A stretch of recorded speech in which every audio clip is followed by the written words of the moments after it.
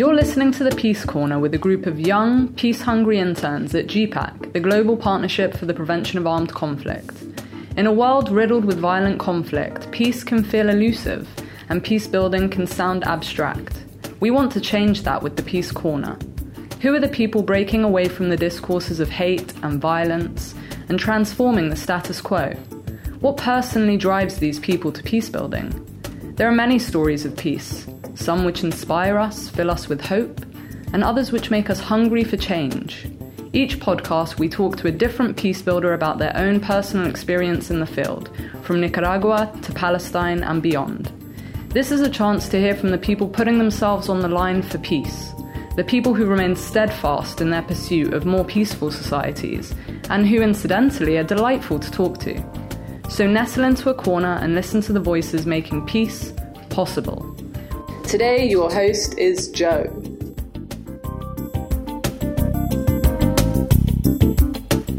Hola, goedemorgen.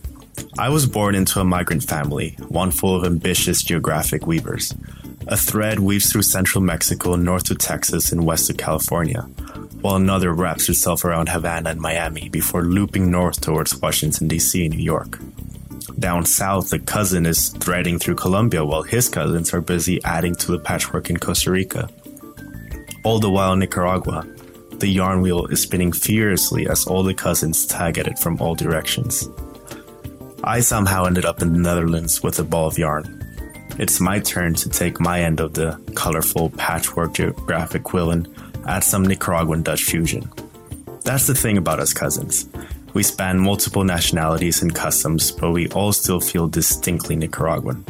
Our families have emigrated through the devastating civil wars, perpetual economic slumps, and destructive hurricanes, but nothing has managed to tear down the threads holding us together. This Nicaraguan audacity to stay connected is why our guest Chale Guadamus is here with us today. He is an activist in exile, trying to build a civil society network of Nicaraguans and other supporting actors throughout Europe. He believes that this strong support abroad will help those still in Nicaragua try to fight a repressive government. In today's episode of the Peace Corner, Chale will tell us about the situation in Nicaragua and why it's so important to him and to the rest of us to create a patchwork for peace. Welcome, Chale. Thanks a lot for coming. It's great to see you here today, and it's great that you're willing to share your story and you're willing to take these proactive measures. Yeah. So just to kind of get the ball rolling, could you introduce yourself? Yes, thank you for having me here. It's awesome what GPAC is doing for the situation in Nicaragua right now. I am a human rights defender, and I'm here in the Netherlands as part of an effort that the Nicaraguan population is doing to try to deal with the political crisis that we right now have at the moment in the country. This is a political crisis that started in April 18, and from that point on, it has been escalating into something that has become right now also like an international crisis because of the situation. We have a lot of people that have had to exile. So let's start into the situation itself. Then, so we had the student protest. The trigger was that they cut the Social Security program. Yes, but obviously it's not just the trigger. So what happened there? Yes, over the past decade, the country has been led by the Sandinista party, and specifically by the President Daniel Ortega. And over that period of time, we have had a repressive government that, up to some extent, has managed to keep the country in a good economical position. But from April 18 up to this moment, the students decided to start protesting because of how the Social Security was being managed. And at that moment, the government started using lethal repressive force on the students. And from that moment on, it has been escalating up to the situation that we have at this moment in Nicaragua. Right now, most of the country has come into a state of military occupation, and we are trying to, in a way, deal with this situation that we have in Nicaragua by trying to connect with the international community, asking for help, and also trying to use the structures and the institutions and the tools that we have developed to deal with violent conflicts like the one that we right now have in Nicaragua. Yeah, great. And let's delve a little bit more into the context. I don't want to bog us down with the history of everything, but if I understand it correctly, it's it's a whole series of grievances that have happened over a long period of time, and at one point, like that trigger, the Social Security was the thing that blew the lid off, yes. Right? So, and then everything poured out, like all the protesting, all the grievances, and it's only gotten worse because the Ortega administration decided to crack down on it, like in a human level. I think for us, in my personal case, the biggest grievances that I have right now is that we used to have a very laid back and relaxed and safe country, and we used to focus a lot on coming together as a society and trying to work together towards having a more stable country. It's a very community-based society in a way. And right now that is all gone because when the protests started and the government started cracking down on them, a lot of students and young people had to leave the country in the fear of being incarcerated because of opposing the government. Yeah. So the country as we know it no longer exists. Everything has, the economy has gone down. Tourism, which was one of our main activities, is right now down to zero because most countries have issued warnings to their citizens not to go to Nicaragua because of the current situation. So we are a people that really love our country, really love our roots, and really love our culture, and it really saddens us to see the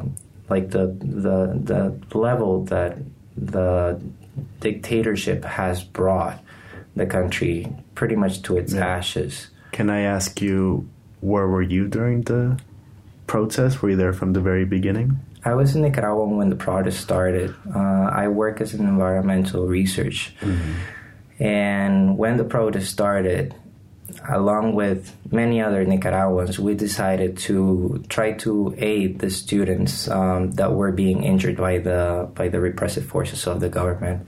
So we came together to bring food and medical supplies. And everybody sort of like started doing that, and it was a momentum that kept on growing. So At some point, most of the capital city was involved in these activities of trying to protect the students from the police that were murdering the students.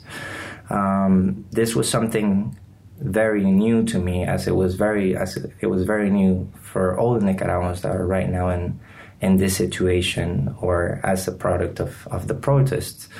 But it was enough for us. We had taken so much beating from the government, and in so many ways, like economically, socially, like our voice was not even heard, but it was repressed if our ideas challenged the ideas of the government. And the reason for that is because over this past years, they have taken over all the economy, and corruption has just reached skyrocketing levels. Yeah. And in order to try to maintain this fortune that they have made, because through with the effort of the Nicaraguan population, now they're willing to go to any extent in order to keep control of the country.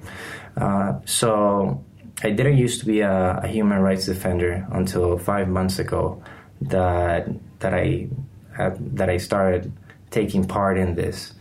And that is the reason why I came to The Hague, because this is a place that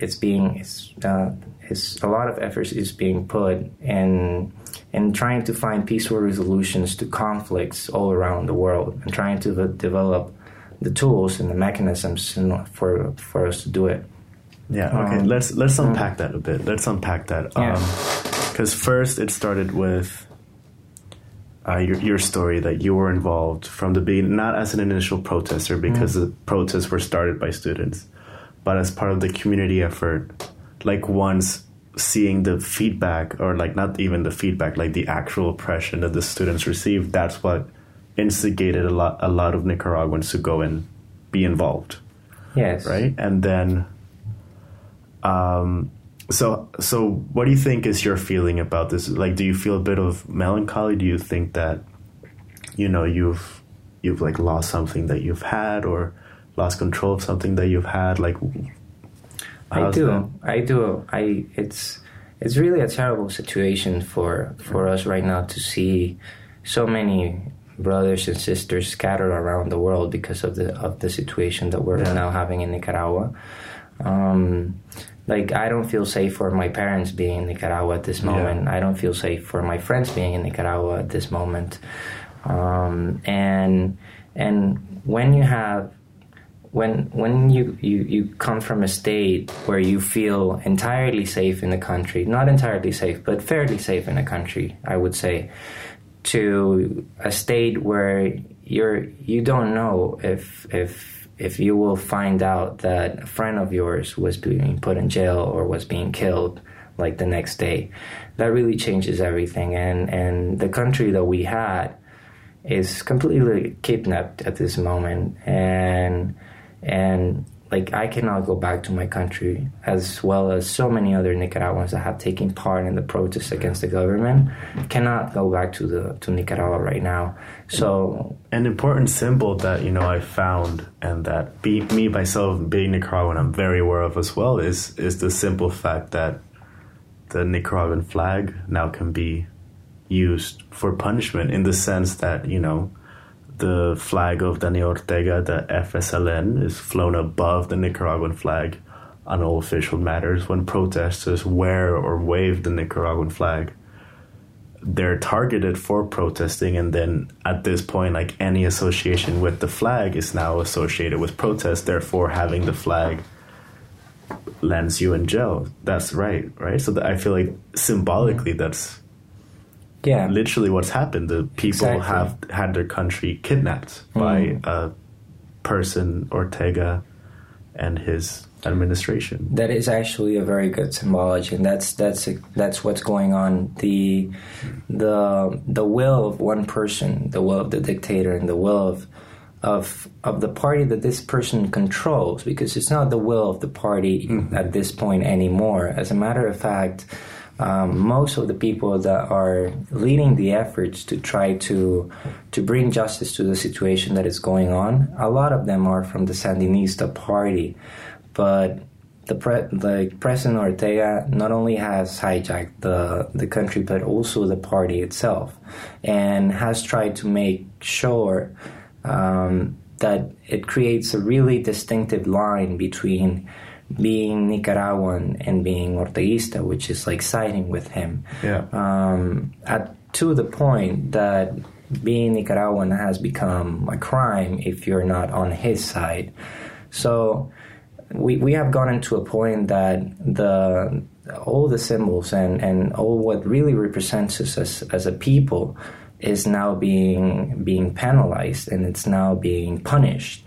So our very existence as Nicaraguans is illegal in our country at this moment. How many people have left, you think? At this point, we have over 25,000 Nicaraguans that have left the country in the past 4 months. And that's a rough number, and it keeps escalating as we speak. More and more people are leaving the country because staying in the country could potentially mean for them to end up dead.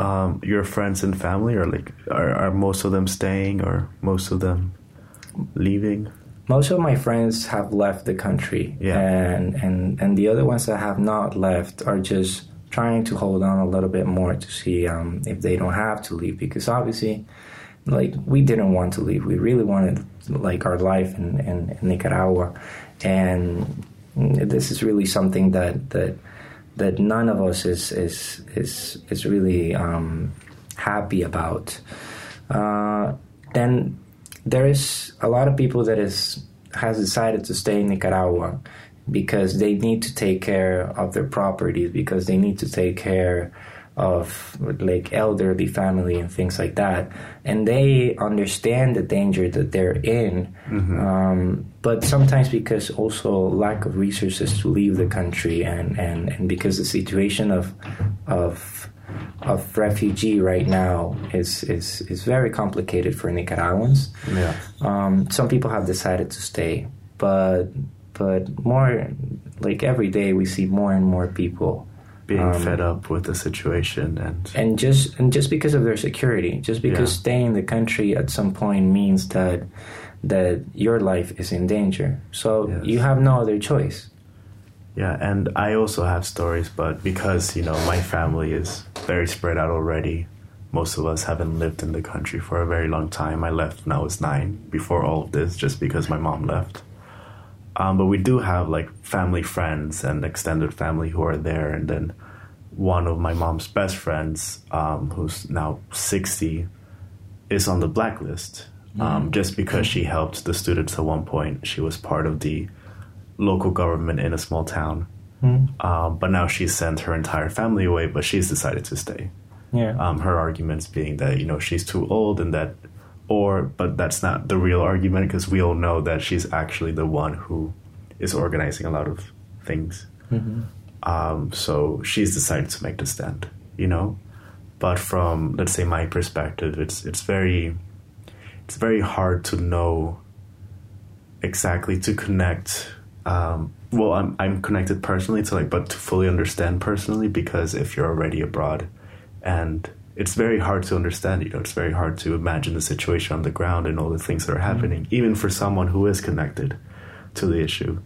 So I find it very difficult for someone who's not Nicaraguan or who hasn't even heard of this at all to not feel empathy, but be aware and have that level of cognitive, understanding. So what do you think is the next step? Because you're here because you want to raise awareness, you want to become an activist, and now you want to create a network outside of Nicaragua. Exactly. So, what next? Exactly. I personally believe that communication and cooperation is the key to solve any problem. And one of the main things that we have pursued to do was to start a dialogue in Nicaragua to try to sort things out. I personally believe that dialogue is the way to go, and that is an opinion that is shared by most people, not only people in Nicaragua, but also by the international community, and also by all the human rights organizations that have taken part so far in the situation. And I think the reason for that is that we truly believe that dialogue can work out. We truly believe that with communication, we can find peaceful solutions to problems that we have at this moment in the country. And obviously, for us being outside of Nicaragua is a byproduct of the situation that is going on. But it is not the first time that Nicaragua receives a helping hand from countries around the world, from countries in the European Union. And for the past years, we've had like a bilateral cooperation that has helped us grow as a country. So it's not something that is only now that the international community is coming to help.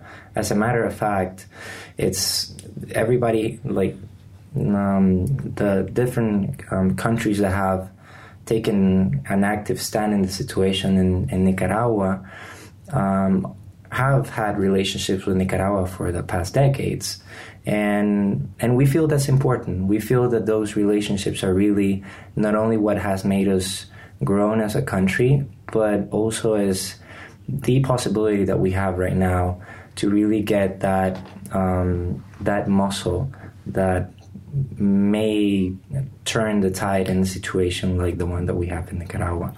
So, because essentially within Nicaragua, it's a bit of a standstill at the moment. So you think that as a last resort, you have to get help abroad and bring it back to Nicaragua? I believe not only as a last resort. Obviously, it's something that we tried to fix the situation or to settle the situation for the past 4 months in Nicaragua from the inside, and we understand as I understand as Nicaraguan that it's my duty to take part in this, trying to solve the situation, but I also believe that we need to start tackling problems together as humanity, more than as Dutch people with Nicaraguan people or so on.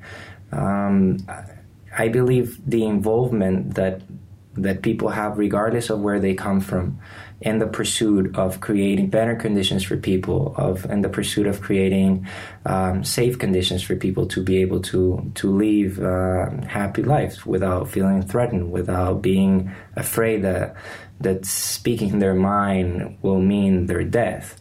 And I think that's an issue that it's not an issue of Nicaragua. It's something that we're seeing all around the world. And when we try to tackle that by ourselves, it becomes really, really hard because the way the power is structured can easily be put into something what we have right now, which is a dictatorship. And in that case, it's hard to find, to rebalance the powers as they should be. And the only way to do that is really by bringing more people into the balance, so that there is more weight on the part of collaboration. To put this into academic terms or international relation terms, because that's the audience, you want accountability. You want to hold the Nicaraguan administration accountable for their actions, and that inherently means that other people are looking at it, pointing towards it, and saying, look, this is bad, there are consequences for this, stop, essentially. Exactly. Right? And so do you want to reach governments, or do you want to reach more civil society groups, or who do you think is, or a combination? I mean, right now in The Hague, who are you trying to capture? I mean, at this point, the European Parliament has taken a very definite stand, and so have also the governments as well. The governments from the Netherlands blocked the cooperation that they had going on, which is a definite stand in the position that they want to take. But a government is only as strong as the people that they have behind them. So for me, it's very important to really share the story with the everyday person, the person that has their lives, not for everyone to get involved and become an activist and trying to fix the problems that everyone has in the other countries, but to support the decisions that the governments and that the organizations that are working on this are doing and taking that stand. So raising awareness is part of informing people of the issues that we are having, and that we're trying to solve them in a peaceful way. And that the governments here in the European Union have taken a stand to push for a peaceful resolution as well. Yeah. And I think it's important that we as citizens understand what our governments are doing, and at the same time, feel good about knowing that an effort is being put into trying to help other people and to trying to do it in a peaceful way. Yeah. No, I agree completely. Yeah, is there a last thing you want to say, or is that... I think I would really like to say that for us, because all of this started with the youth and the students, and it was really the thing that brought all the people together, and it's the reason why I got to why I took part in this. It's the reason why my parents decided to take part in this as well. Mm-hmm. So the strength that youth has, that young people have, like our ability to really shape the world is there. It's like we can see it, we can feel it. And I think what I would like to add before closing is that we as citizens, as humans, as single people, we have a lot more power than what we think. And if we use our actions right, those can have incredible benefits to so many people around the world, and for us in Nicaragua as well in particular. Thank you very much. Well, thank you for having me here. It was an amazing time. Well, that's it for today's episode of the Peace Corner. Thank you for listening to Voices Making Peace Possible. Tune in next time when our Brazilian intern, Rafael, talks to John Rudy, a professor and peacemaker in residence, to understand more about the grassroots heroines and heroes of peace building.